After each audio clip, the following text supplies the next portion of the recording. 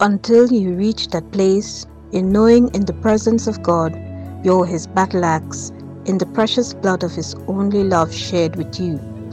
Until His command to love Him above all else, seek His face, forgive those their trespasses against us, and pick up His yoke and walk in faith. Then, when our prayers and thought life is no longer in the state of me, but cast upon the altar, and in His ears for His children that are carved out in the palm of His hands. When, do you love me is no longer a question, but His banner lifted high, reaching heaven's air in prayer for the rainbow of souls in the earth.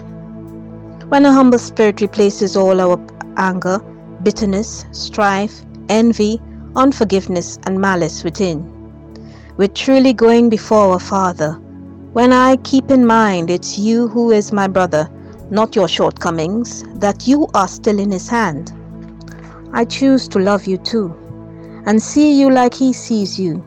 After all, I'm still aspiring to be more like Him while timing earth. How about when I'm weak? He's sufficient and able. Even then He's got your back, my brother. You're His mighty axe on bended knees, lifting prayers in love to His ears. Demolish those strongholds, sing His praises. We are heirs of His kingdom, His image of love in the earth. He wanted me to let you know.